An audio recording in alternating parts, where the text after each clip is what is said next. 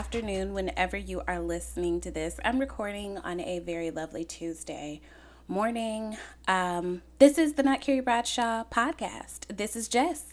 This is where I discuss all things style, wellness, pop culture, whatever else I feel like talking about that week. I'm very excited for you guys to hear this episode. I had the opportunity to sit down with one of my favorite people, one of my good friends from high school. So I've known this person since 2001, 2002.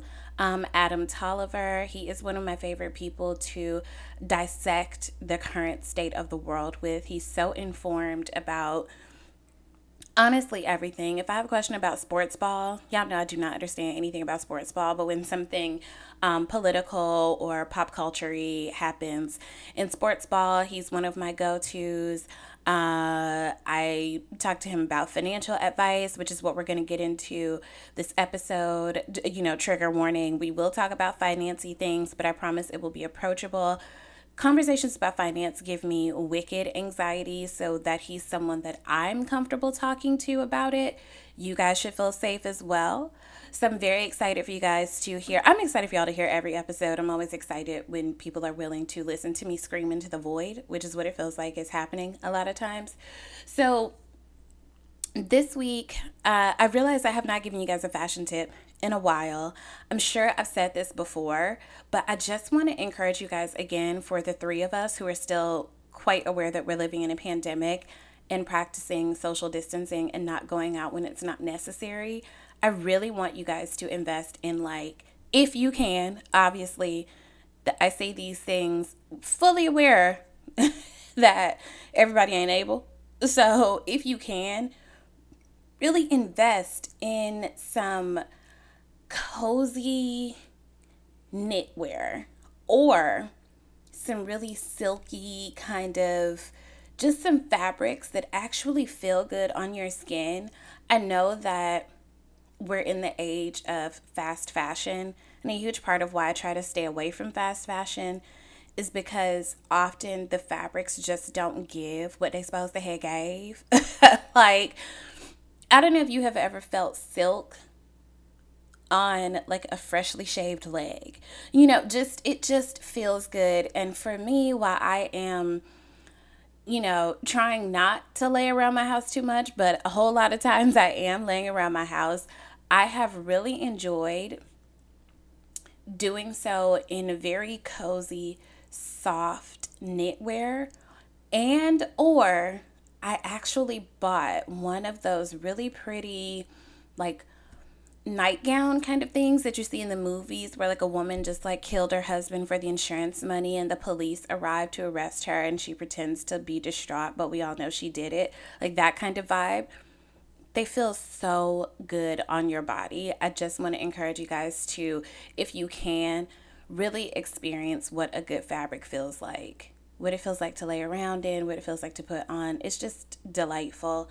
The other thing I want to talk about really quickly before we get into this conversation with Adam about debunking some of the misconceptions that LLC Twitter puts out into the universe. There has been, since the pandemic began, probably before then, I know before then, I've had this growing concern about Black people and the way we participate in exploitation.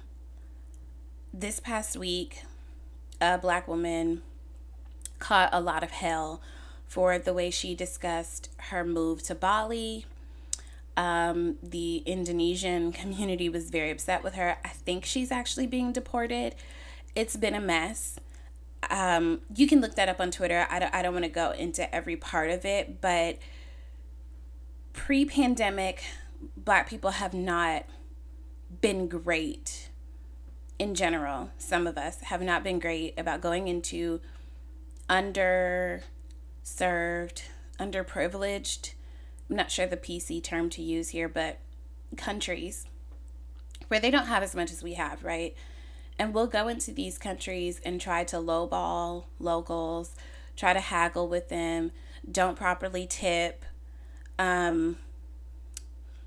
It's even worse during a pandemic because you're putting these locals at risk it's giving very much colonizer energy, because you're carrying disease to foreign countries and killing people, basically, because for all the videos and the photos that I have seen, none of y'all are in these countries wearing masks.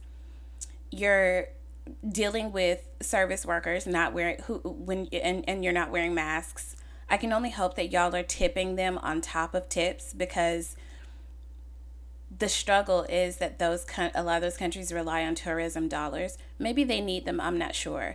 But a couple of things. If you are privileged enough to be able to go on a vacation out of the country during a pandemic, maybe save those pictures for a later time, because it's a bit discouraging, disheartening, kind of shitty for you to boast and brag about where you are when there are so many people right now, even more so than any other time. There's always going to be the haves and the have-nots, but right now there are a lot of have-nots.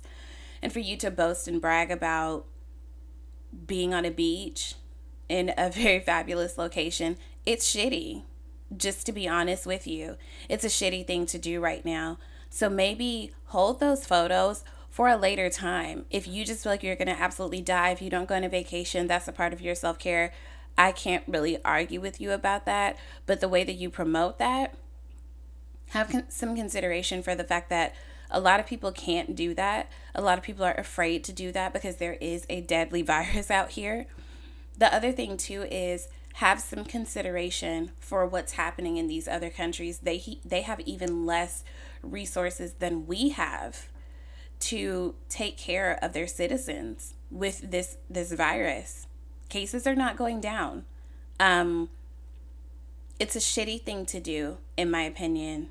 But, I try to approach things with more curiosity over conviction. And I'm really trying to understand why Black people we should have a better understanding of what it means to be exploited, what it means to be taken advantage of, and to see Black people go into foreign countries, to see Black people go into, even on a bachelorette trip that I went to either Jamaica or the Bahamas. I get them mixed up years ago. I remember getting on one of the girls because she was trying to haggle with our taxi driver, and it was like 5 or 6 of us, right? And the cab was only like $5 a piece for the whole night. This guy was like, "Oh, I'll just, drive you girls around the whole night." Really nice man. And she was trying to haggle with him to get it down to $3 a piece. And I'm like, "Bitch, you don't have $2? This is how this man makes a living. This is how he takes care of himself. This is what we came to this country for, and you're really going to haggle with him about $2. And one of my friends made a really good point that, like, we don't do that in America. Somebody tells us how much something is in America, we pay it. But you go into an underserved or a country where they don't have as many resources as we do, and you feel like it's appropriate to do that to Black and brown people, that's shitty. That is really shitty of you. I think that I don't want us to keep operating from a place of, this is what white people do. White people do it, so why can't we? White people are not bastions of civility, of empathy, of kindness, of respect. Obviously, looking at what happened when these people stormed the Capitol, that is what I think of when I think of historically what white people do. I don't want to be aligned with that. I want to be on the right side of history. I don't want to treat people with a lack of empathy just because I can. I'm seeing too many conversations surrounding business, surrounding stimulus checks, where Black people are being really classist, really elitist. And the really scary thing about that is you seem to be woefully unaware of the fact that even if you are actually a very wealthy Black person, which many of you are not, many of you who are engaging in these conversations where you don't want the minimum wage to be raised, where you feel like unemployment needs to be cut off, where you want to tell people what to do with their stimulus checks, many of you are not actually wealthy. Okay? Many of you are not actually rich. Referring back to the Chris Rock stand-up. You don't fall in either of those buckets, but you're hoping to one day fall into one of those buckets, and you feel like aligning yourself with their beliefs is going to get you there. It won't. It won't. I don't even mean to sound like a basic bitch, but if you read Outliers, okay, a lot of people who are fantastically wealthy and successful, right place, right time. circumstantial. So you're not going to 48 laws of power your way into wealth. You're just not. So you may as well at least not be an asshole. Just don't be an asshole. I tell people all the time, I really do hope to have kids one day. I have a niece who I love very much. I have a nephew who I love very much. My hope for them, no matter who or what they decide to do or to become with their lives, don't be an asshole. Just don't be an asshole. So, seeing Black people talk about wanting to exploit other Black people, seeing Black influencers take advantage of, and I've spoken about this before, particularly Black women's desire for financial freedom, for personal freedom, to heal from heartbreak or financial abuse, taking advantage of those kinds of situations so that you can sell an ebook or so that you can speak on a panel, it's really disheartening because you are acting with the same energy as a lot of other people who have exploited us as a community for a really long time for free. Why would you carry that forward when I hope you have an awareness of what that means, what that looks like? I really want us all to be a little bit more introspective about the way we operate in the world. Don't be an asshole just because white people have tricked you into believing that it's okay, that if it makes money, it makes sense. It's not true. So, with that being said, I think that's a good segue into Adam and I's conversation. I hope you guys enjoyed this episode. I really don't mean to be preachy. I'm really more so speaking from a place of sadness, of feeling really discouraged and trying not to lose faith in humanity because I'm just seeing so many things that I find quite disturbing and disgusting, especially from people who, not especially, but I just want us to be better than that because we know what it's like to be on the receiving end of exploitation. So I hope you guys still enjoy this episode. I'm not going to apologize for being preachy. I'm trying to stop apologizing so much for things. That's like I don't know if that's conditioning of being Black or being a woman or both, but I'm really trying to stop apologizing for shit that I really shouldn't have to apologize for. Y'all take that challenge with me. So stay tuned. All right.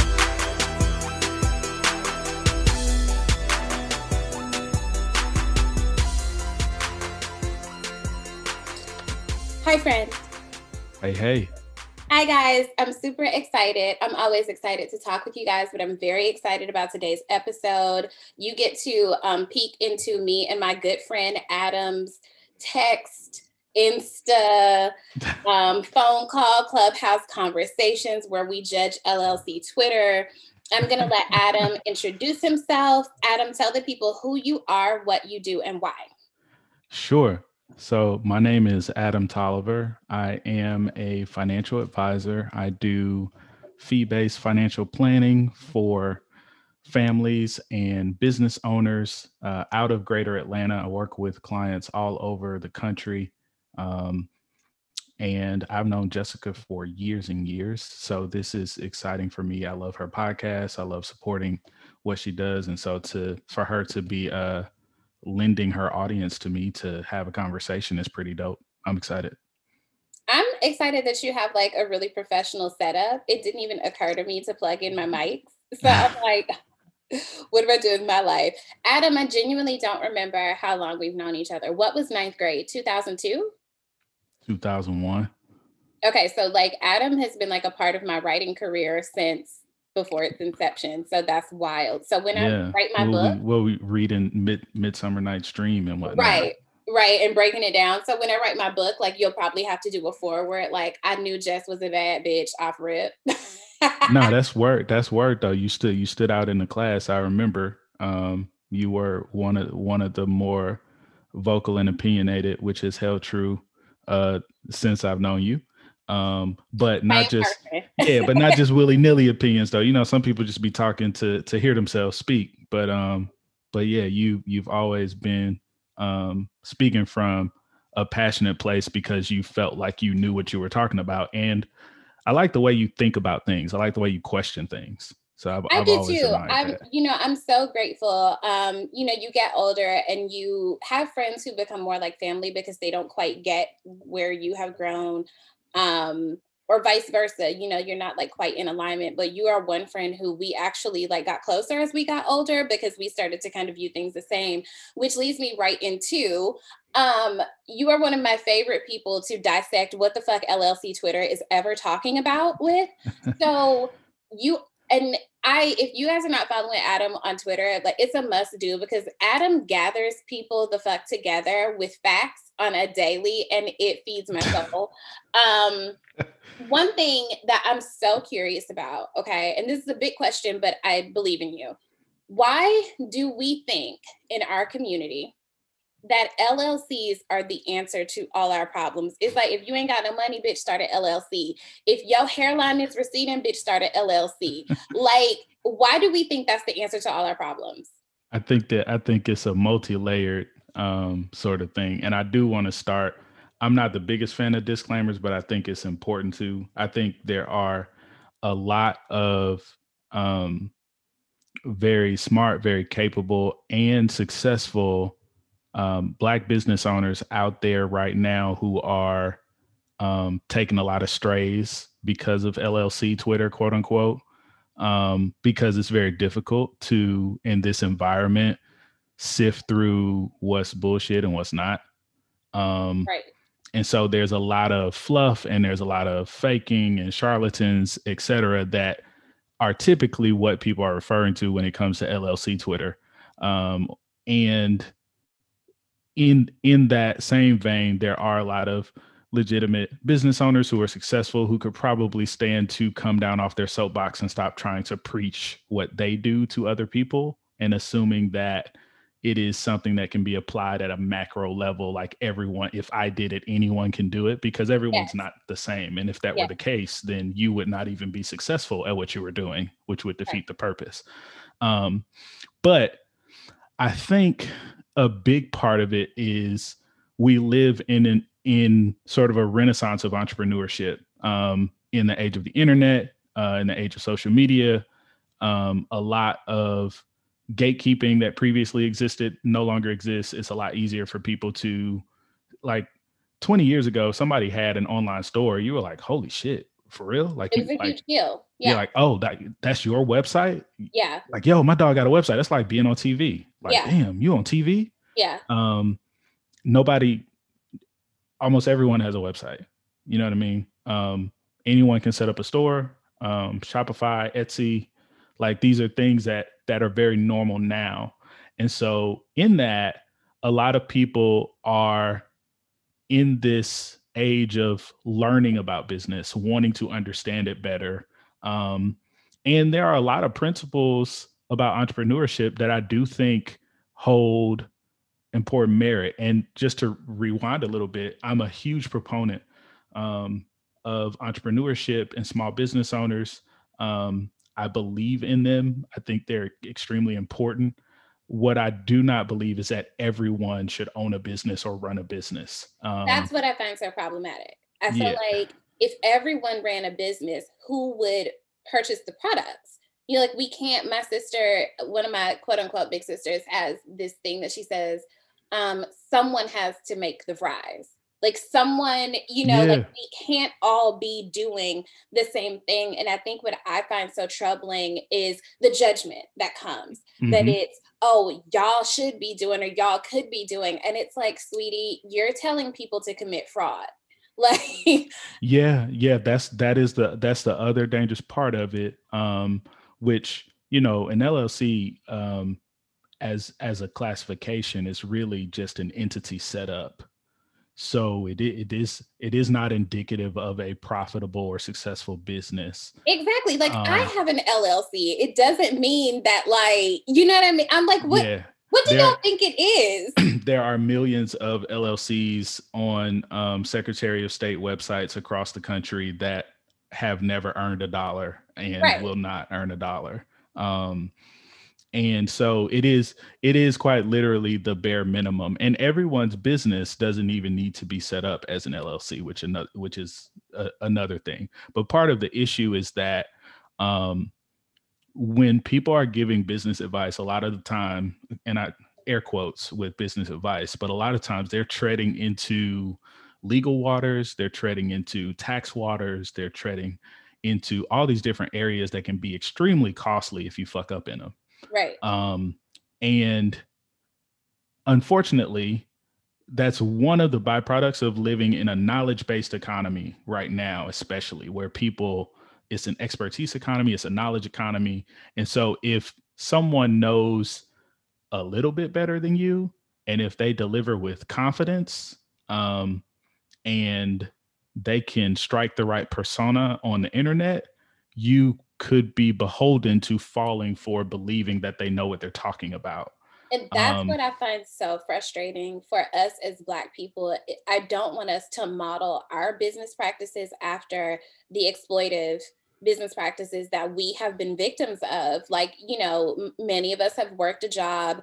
If you never worked retail, you missed out on like a key life experience. But that's one of the most exploitive jobs ever. Like, there are obviously, especially living in New York, people who've made a career out of working in retail, but then there are people who like that's their stepping stone, and it's a really hard trajectory. Like I worked in retail for so long and it like never got I don't think I ever even got like a full-time position working in retail. It's a very exploitive industry, and it really makes me sad to see certain influencers who shall remain nameless because we don't do free promo over here, but to see certain Black influencers take advantage, especially of Black women who want financial literacy, huge buzzword or buzz term, who want financial literacy, who want financial freedom, who are trying to set themselves up to be like this quote unquote like boss culture. And they buy into these things that aren't actually going to work for them. And I think that in the age of the internet, and like you said, how we have so much information, I think it's so much more important for people to have more discernment about what information they take in and what information they apply. So with that being said, you are, a financy person who I trust because, I am not a numbers bitch. I am a words bitch.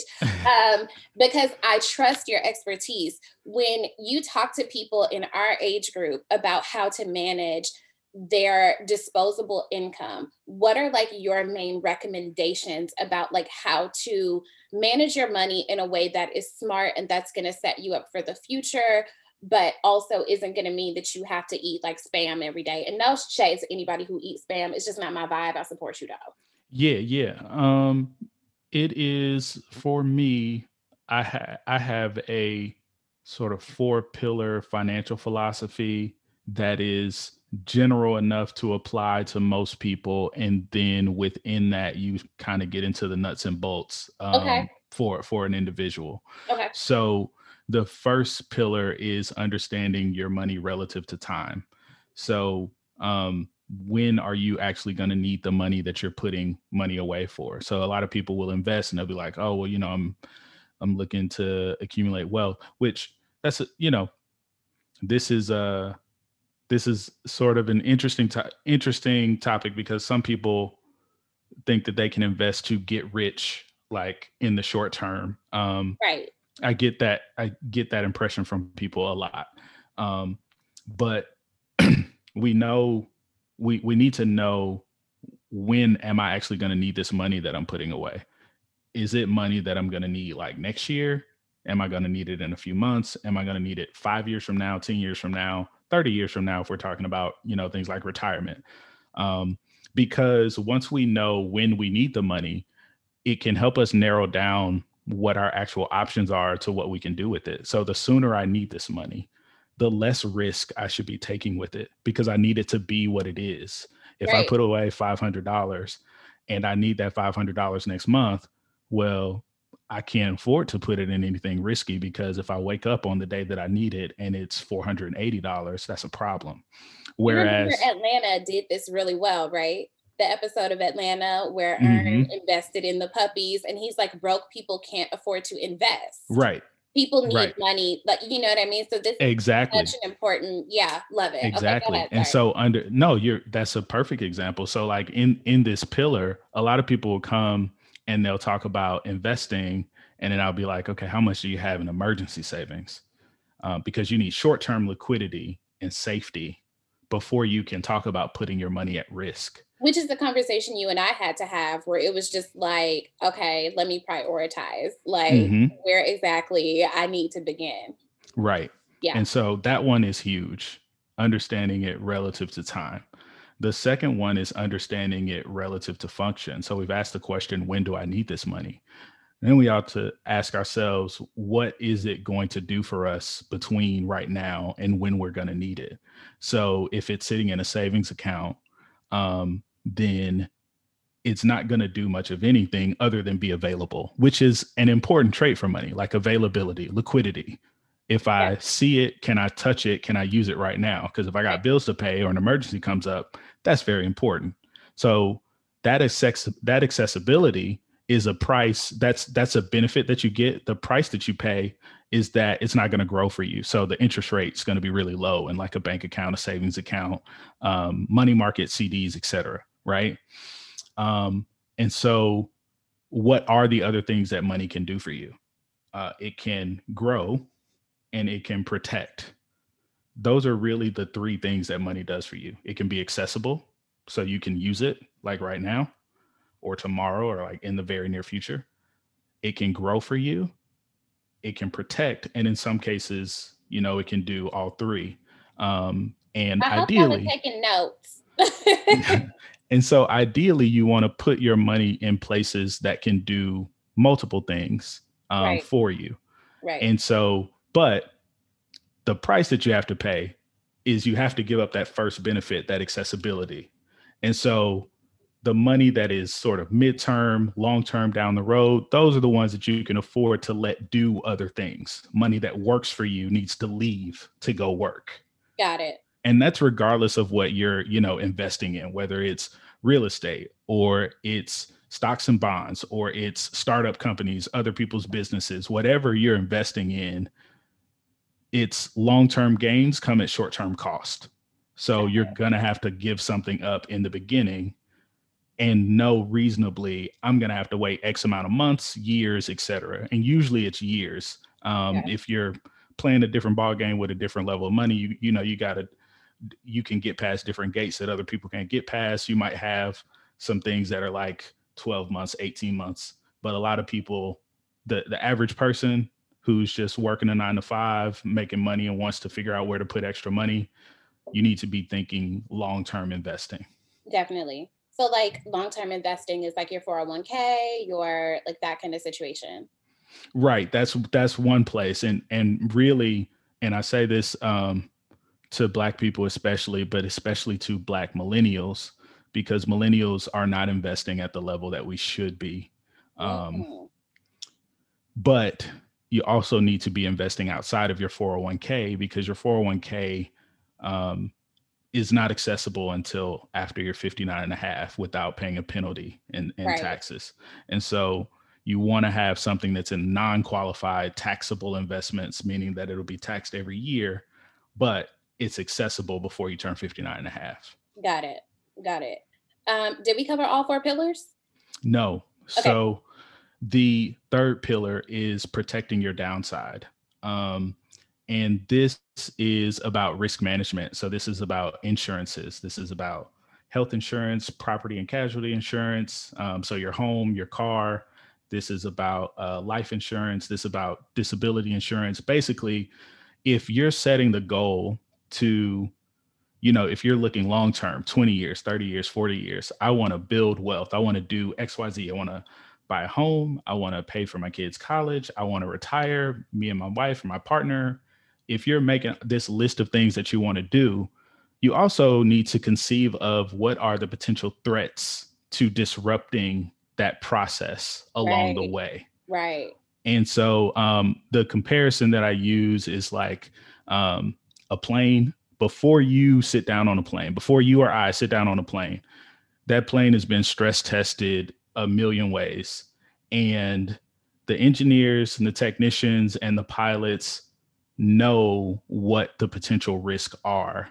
And they've tested specifically to ensure or mitigate those risks as best as possible. Now, can you make it completely risk-proof? No, but you can protect your downside. And so if we got on a plane and the pilot said, as long as things go absolutely perfectly, I feel pretty good that we'll get to where we're going. You would want to get off that plane, Right. right? Right. But they do take their measures to let you know what you need to do in the event of emergency. And before that, they've gone through this 100-point checklist. I don't even know how many measures are on the checklist, but they go Yeah. through a million tests to make sure that this plane is flight ready for consumers. Right. And that's the way your financial plan needs to be as well. Of course, we hope that we get up in the air and it's a smooth flight, no storms, no turbulence. But your financial plan isn't a 2-hour flight. It's a 30-year, 40-year, 50-year journey. Right. So we can reasonably expect that there's going to be some turbulence. Right. And so protecting your downside is on the list of things to do when trying to be smart financially.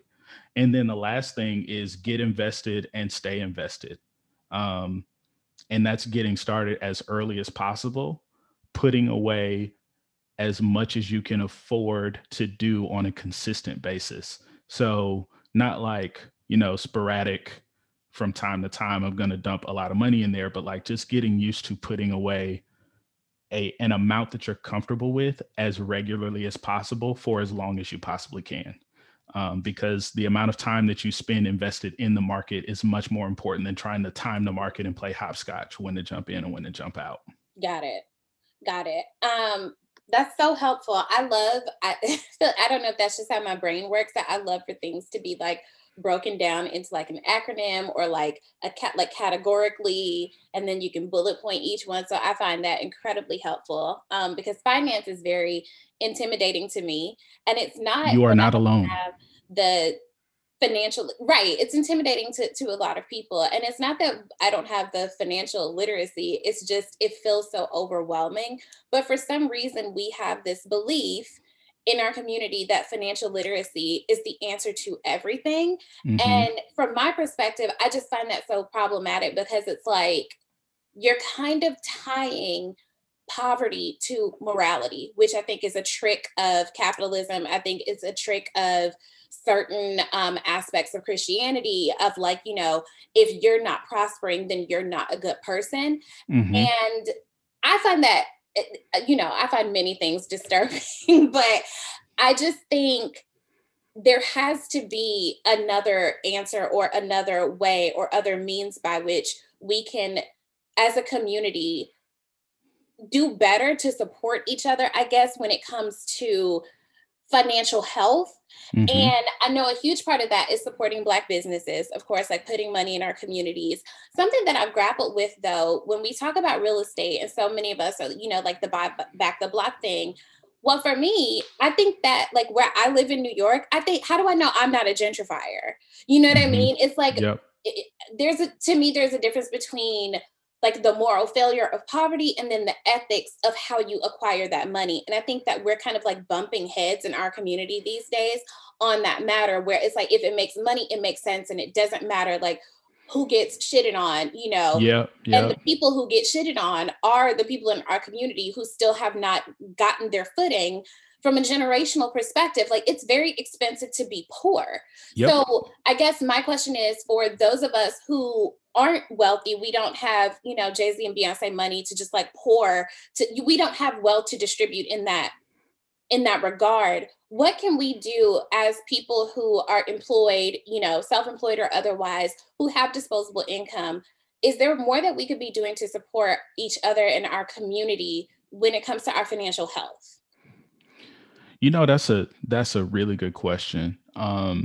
There are so many different schools of thought on how to approach something like this. And um, part of the issue in our community is that we are operating from a smaller pool of community wealth to begin with. Right. So with the racial wealth gap, it is significantly easier to gain traction in any new endeavor when you have the safety net of support that often comes with.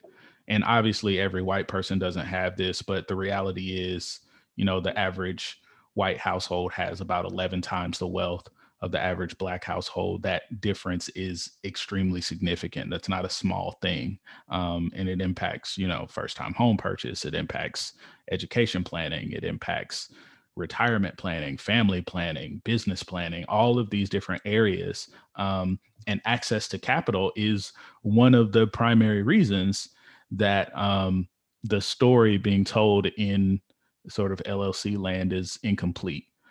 So I say all that coming back to your actual question: what can everyday people do to support one another in these efforts or endeavors? And I don't have a good answer. It's a big question. It's It something I just is. want us It's a all to it's a lot. It's consider. a lot to wrestle with. Yeah. I've had a client of mine get together with her friends, and they wanted to start an investment account together. And being responsible, I had to warn them to make sure that they understand like all the rules around titling and make sure that they understand what they're getting themselves into if they're going to be joint owners of an investment account, because that's a significant thing to do. You know how people can get around money. So, Yeah. if somebody's going to feel some type of way, if one person is contributing more than everybody else or less than everybody else, like all of those things. So, there are sort of aspects of community economics that have been tested and explored. A lot of it, I would say, has to do with recognizing where common goals exist. Okay. We have friends of ours that went to high school with us who started their real estate investing together. And Right. so they have a company and they're fixing up houses and reselling them. And I think that can work in the right circumstances with the right people that you feel comfortable with. And um, I'm happy for them because I think they work really well together, and Mhm. I'm interested in seeing how that goes. I think they just started that, if not last year, the year before. So So I want us to, before we take a break, what I gather from this is finding people who you trust with common goals that you can pull together to achieve something greater, right? right, and just what I will say, and what I often see in in the mainstream community, the white community, Yeah. um, is I see they don't always necessarily like each other, definitely don't always love each other, Right. but it is a marriage of resources. Mm, So um some people have wealth in access to information, some people have wealth in access to human capital, so other people who are good at certain things, right. and then some people have financial wealth and they are very good at sharing. So the person with the information knows to share it with the person with the money. Got it. The person with the money knows to share his money with the person with the information. I think we have to be more strategic Right. and intentional about how we go about those things. And probably less emotional. Okay, that's a good stopping point because I definitely want to address that. So we're going to take a break and then we'll come right back.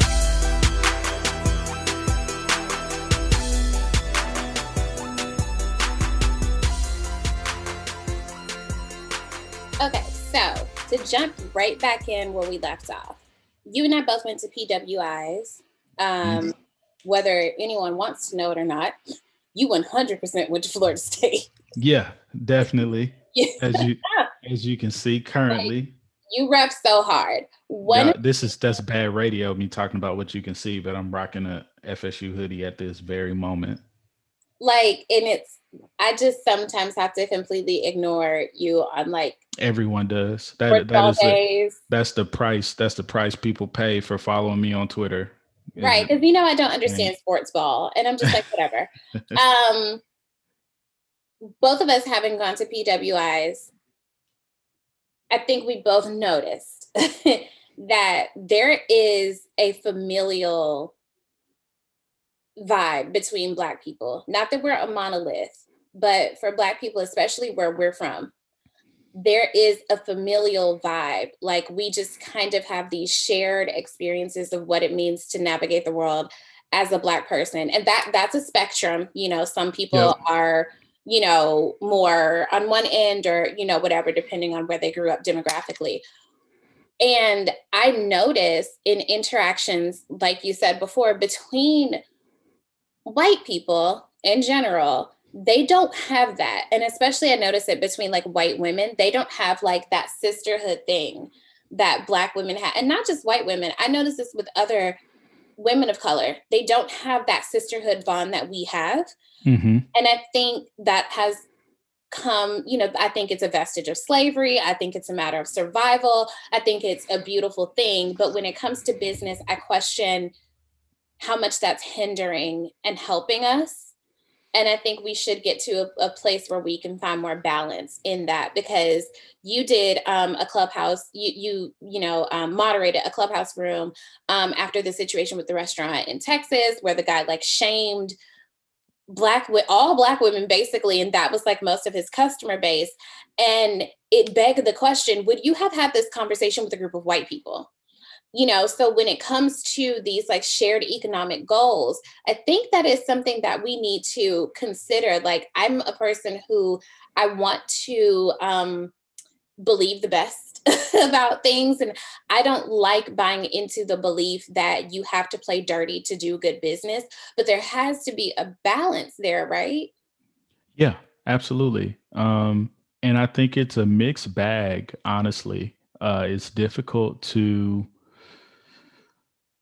it's a difficult thing to navigate because there are absolutely a lot of Black businesses, Black business organizations that are existing for this purpose, that are working to this end, and they're doing a good job of it. So Yeah, it's where it comes into play is, I think economics has these different pillars that you have to acknowledge, and we have to do a better job of them playing together. um, so how is the private sector playing and interacting with the nonprofit sector? How is that playing and interacting with the political sector? How, all of these different things that come together. Atlanta is a unique place, as you know, us both being from here, in that Atlanta has a Black power structure. definitely. Um, and so, the mayor's office has been Black for over 40 years. City Hall is Black. Yeah, The city itself is just a very Black city. Obviously, things are changing here, but it is still very Black and bound to be more Black than most places for a long time. yeah. So with that, I think that there are examples here. Similar examples exist in like DC and Houston, Detroit. right?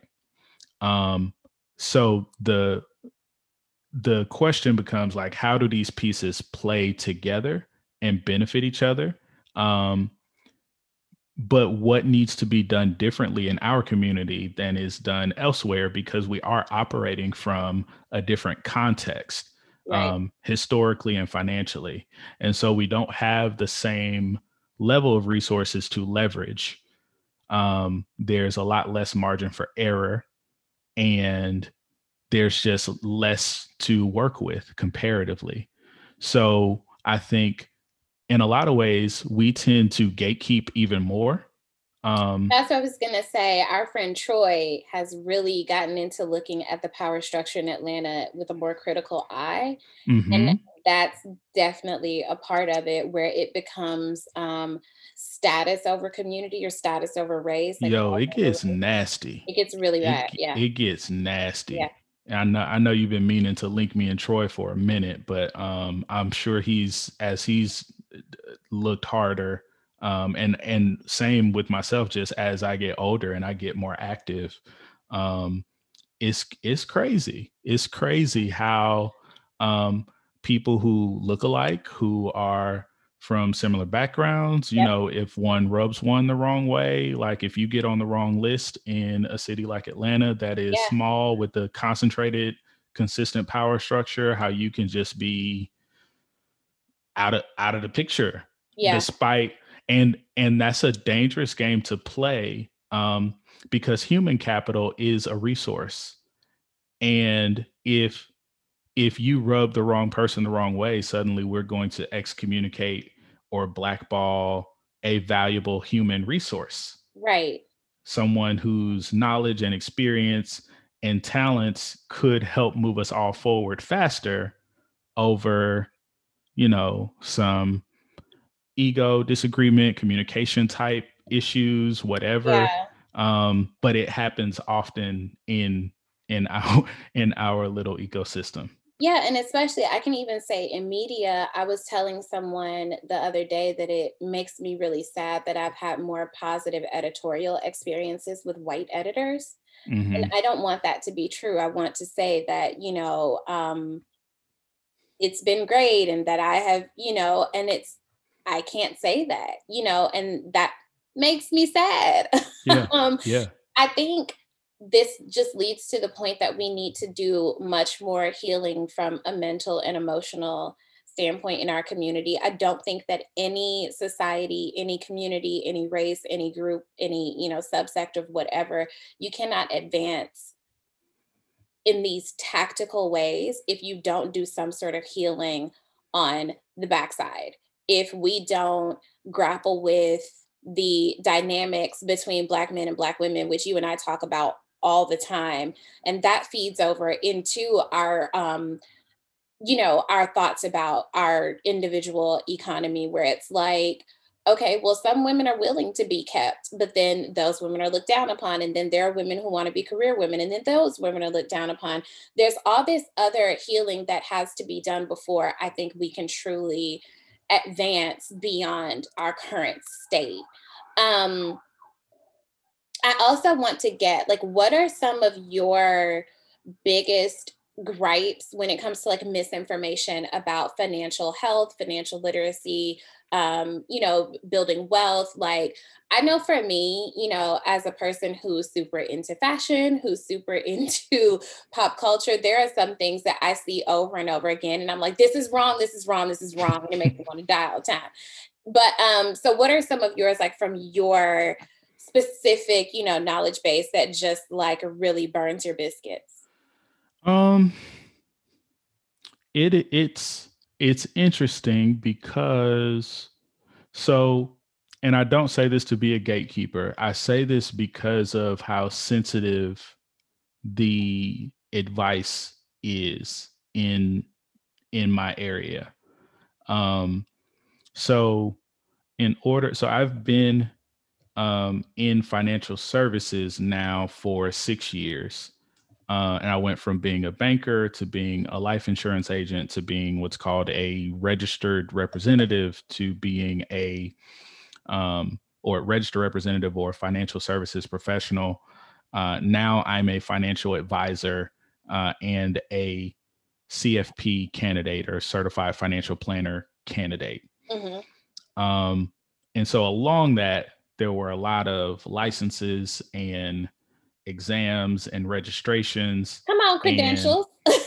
so, but with that comes accountability. I'm Yeah, I'm beholden to certain standards and rules and laws, um, with different boards and agencies that monitor my behavior and my activity. right, Um, because of that, my clients have a certain added layer of protection, because if I do anything that is untoward, unprofessional, illegal, if I give really bad advice, there's recourse. right, They have another number that they can call that does not care about me personally and right, is more like, this is my job, this is what I'm here to do. If this if he over here doing something shady, these are the consequences. right. Um, and so in this environment, there are a lot of people who can just throw out labels or titles of things. Um, and they Everyone's can, a CEO, everyone's a boss, everyone, yeah, yeah. every, coach this, Yes, financial this, so that they're just like able to do these things and present themselves as experts. And they may be yeah, like, they're like, I certainly have not gone through to vet every person claiming to be something that hasn't come through. right, That, everything that comes across Instagram or Twitter, someone selling an ebook course, etc. right. But um, there are a lot of people who do not have any sort of credential, any sort of recourse, any sort of anything, at least nowhere that you can find. Because the first thing that I always do is I look people up if that's what they say they are. I look at the investment advisor's website. Um, I look at Broker Check. I'm trying to figure out, like, where You're is vetting this? people. Yeah, like, is Yeah, this information that you pull together, which is common? Like, a lot of people are self-taught yeah, financially. yeah, That's the way most people figure it out to some degree, some obviously much more than others. And so some people might have just went to investopedia.com and read as many articles as they could and watch some YouTube videos. And for the record, investopedia.com is an excellent resource that myself and a lot of other well credentialed, well experienced professionals will reference if we have a random one off question. Like, the information on there is solid, it's yeah, excellent. yeah. And so someone can go through that and get it. But even when they do that, there's no recourse if they are selling this information.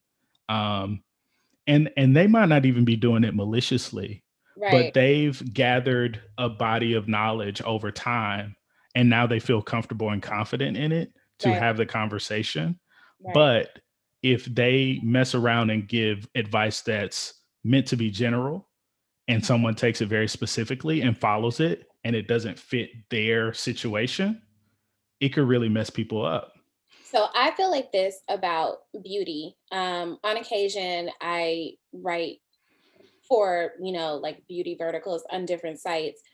It's a little bit of a struggle for me because it's such a loaded beauty is such a loaded term, what we consider beautiful. And like, I really like to dig deep into like why things are that way. But one of the things that I find troubling is that people, especially when it comes to hair, makeup, skincare, they will look at a YouTuber who has the best intentions of, like, this YouTuber might be like, well, I didn't have health insurance, so this is how I treated my acne. And you have someone who's struggling in the same way, but they have different body types, they have different triggers, they have different, and so I think there is across the board, across industries, we're losing the value of expertise. We're losing the value of licensing. Like, even when we look at people who make wigs and stuff like that, we see all the time on Twitter or Instagram where people are like, come with your hair already washed, come with, that's not a person who has been professionally trained in this area. And it's no tea, no shade to the people who have not gotten licensed, but there is another level of accountability with people who have, Right. and you can't, like you said, take this general information of, oh, if you have natural hair, just co-wash. Well, that's not really a thing. Like, you need to shampoo your damn hair, girl. Like, on occasion, if you have the resources, on occasion, at least once a year, go see someone who has been licensed to do this. Yeah. Yeah. And so that's, again, going back to what we were talking about at the beginning, like, in a knowledge economy where people are hungry for new information, hungry for new skills. And I applaud that because I think it's important. And for me, it's one of my core values is to always be learning, Yes. because, like, I feel like my brain will die if I don't. Well, neuroplasticity is a thing. Like, Yeah. your brain can grow based on how much you stretch it. And I think Right. that that's really cool. So, yeah, it comes from the best place, but that discernment has to Mm-hmm. be there. Yep, it has to be, because the marketplace is just inundated with so many people who are quote unquote experts, coaches, gurus, whatever, And obviously quality is going to be variant, just like it is in any other lane of product, service, or knowledge. Um, and then also motivations and sincerity. And, some people are scammers and that's just who they are. And then some people are coming from a good place and they're being Yeah. earnest, and don't know the damage that they're doing and don't Right. know the risk that they're taking because it's just so big of a landscape and a marketplace of ideas and information that people have access to now, that it's difficult for anybody to really take inventory, be like, nope, that's fake, nope, that's bullshit, that's okay but needs work, you know what I mean? Right. Like, Yeah. and Yeah. and to be perfectly clear, in my business, regardless of licensing and registration and designation, certification, whatever you might have, there is still a wide variance in the quality of professional that you might come across. Right. And every professional isn't right for every potential client. Listen, So that's even true for therapy. My first yeah, therapist was a huge misogynist, which, if anyone has ever listened to this podcast, that's like the worst thing you can do to me. Uh, or one of the worst things that you could be, where it was like, well, this ain't gonna work, but I didn't completely quit therapy, found another therapist. right. Yeah. So, Yeah. before again, I'm trying to be mindful of time because you and I can really like go on and on and on for a while. I do want to at least have some fun before Cool. I let you go.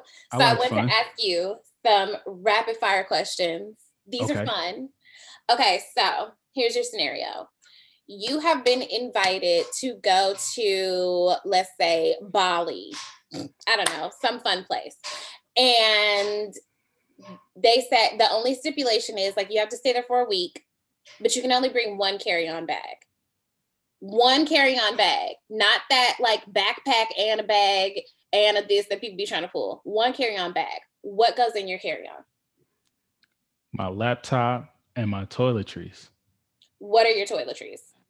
my deodorant, my cologne, my toothpaste and toothbrush, and my lotion. Adam, do you not have a skincare routine? I do, but if I'm only going like how much in my laptop bag am I gonna be able to fit? I got my laptop in there. Okay. And I'm then gonna allow you to have this. but then on top of that, the I don't have like travel size things for my face washes. Okay, well now I know what your Christmas gift is gonna be or your birthday gift. Like, what the hell? Because I this have happened. my moisturizer. I do that will go, and they won't take it and throw it out. But if they throw out my scrub, it's we're gonna have a problem. Adam, we have to work on this. You have to be prepared. This could happen at a moment's notice. If Could Beyonce it calls, you in a got to be moment's notice? prepared. Yes, I think And what all would be the time. what would be the circumstance where I can only take, like, what you mean? I'm You just saying. telling me I can't check a bag either? I'm just And I'm saying. going to I Bali want you for a to week. be prepared. All right. Okay. Look, I hear you. I'm not gonna fight you on it. Other I than the said what little I bit of said. fighting I just did. Thank you. I said what I said. Okay. Squirrels or pigeons? Which is more tolerable? Squirrels. Right. Okay. Drums or flats? We don't pit chicken against each other. Adam, you have to choose. Why? You have to. Flats. Flats. Okay, so you and I can't have wings together because I'm a drums bitch. Okay, water, cold or room temperature? Room temp. Because you're not a terrorist. Okay, would you rather be hot, like really, really hot, or really, really cold? Oof. That's I tough. know how you feel about being hot. That's tough. I just feel like once you too hot, you run out of options. You know what I'm saying? Exactly. Like, Exactly. you can only get so naked. Right. And it's just there's no escaping after that. If you're cold, you can bundle and bundle and bundle until hopefully you feel a little bit better. Exactly. So I guess I gotta go. But if we talking natural elements though, I don't know. Cause I'm just by virtue of where we grew up, I'm used to heat. Right. I know how to navigate that. But extreme cold, like outside elements type, I don't want it. I would rather be cold because, like you said, there are things that you can do to warm up, but if you are so hot, beyond an AC unit, there isn't a Yeah. whole lot you can do to cool off. Yeah. Other than be in water actively, like in Right, water. right. Okay, when you go to a hotel, Mm-hmm. do you like for the bedding to be aggressively tucked? Or No, I hate it. I hate I it. hate. I'm like, yo, what is like for what? What's the what? Like, why do my feet have? No, I can't move my feet at all. You in What's that thing going like on? a hot pocket. I And don't for me, understand. I don't get it. I think it just like looks better. Like it's And a better what is presentation. the technique they use? I've never tucked anything that tight in my life. I have questions as well. I have questions as well. Who is this? I'm gonna Who's ask to for? watch next time. I feel like I'm being I want to see throttled. how they do it. It's nuts. I get real. I be in the bed kicking to get it. I Yeah. got get it loose. We can't Yeah. do this. Now I feel like when I go into a hotel now, I just automatically like pull from the bottom Yeah, and nah, shake it about. you gotta take care of that because I'm talking about they be having you in there wrapped super tight, like my Like a goodness. burrito. You're a Yeah, burrito. Even though I don't see it for Mexican food. That's my secret shame. that's not a shame. I don't dislike Mexican food, but the hype is I don't get it. insane. The I hype don't get is it. the hype is insane, and Here's what I think. I think I've had Mexican food some just has really great PR. yeah. I think so. I think they've had momentum for a long time, and people have just bought into it. And it's no disrespect to Mexican food because I will eat it. It'll just never be my first choice. That's exactly how I feel. You It's know what I'm like if saying? Like, everybody's out and people are like, yeah, oh, let's get Mexican. I'm like, fuck, now I gotta think of something to get. right. Yeah, I'm like, Fine. okay, fine. You know what I mean? I'm not gonna pitch a fit about it. It's not like I can't eat. I can eat most of the things on the menu. I'm just not gonna be super hyped about it. That's all. Exactly. Okay, here's my last question. I want you to think about this, okay? When you put your toilet tissue on a roll, Hmm. do you pull from the top or do you like to pull from underneath? So funny enough, throughout most of my life, I did not care. It And was then you whatever. hit 30 and life changed. Mm, Priorities got eh. different. I mean, honestly, I still don't care, but I pull from the bottom. You know why you don't care? Because you're not a woman.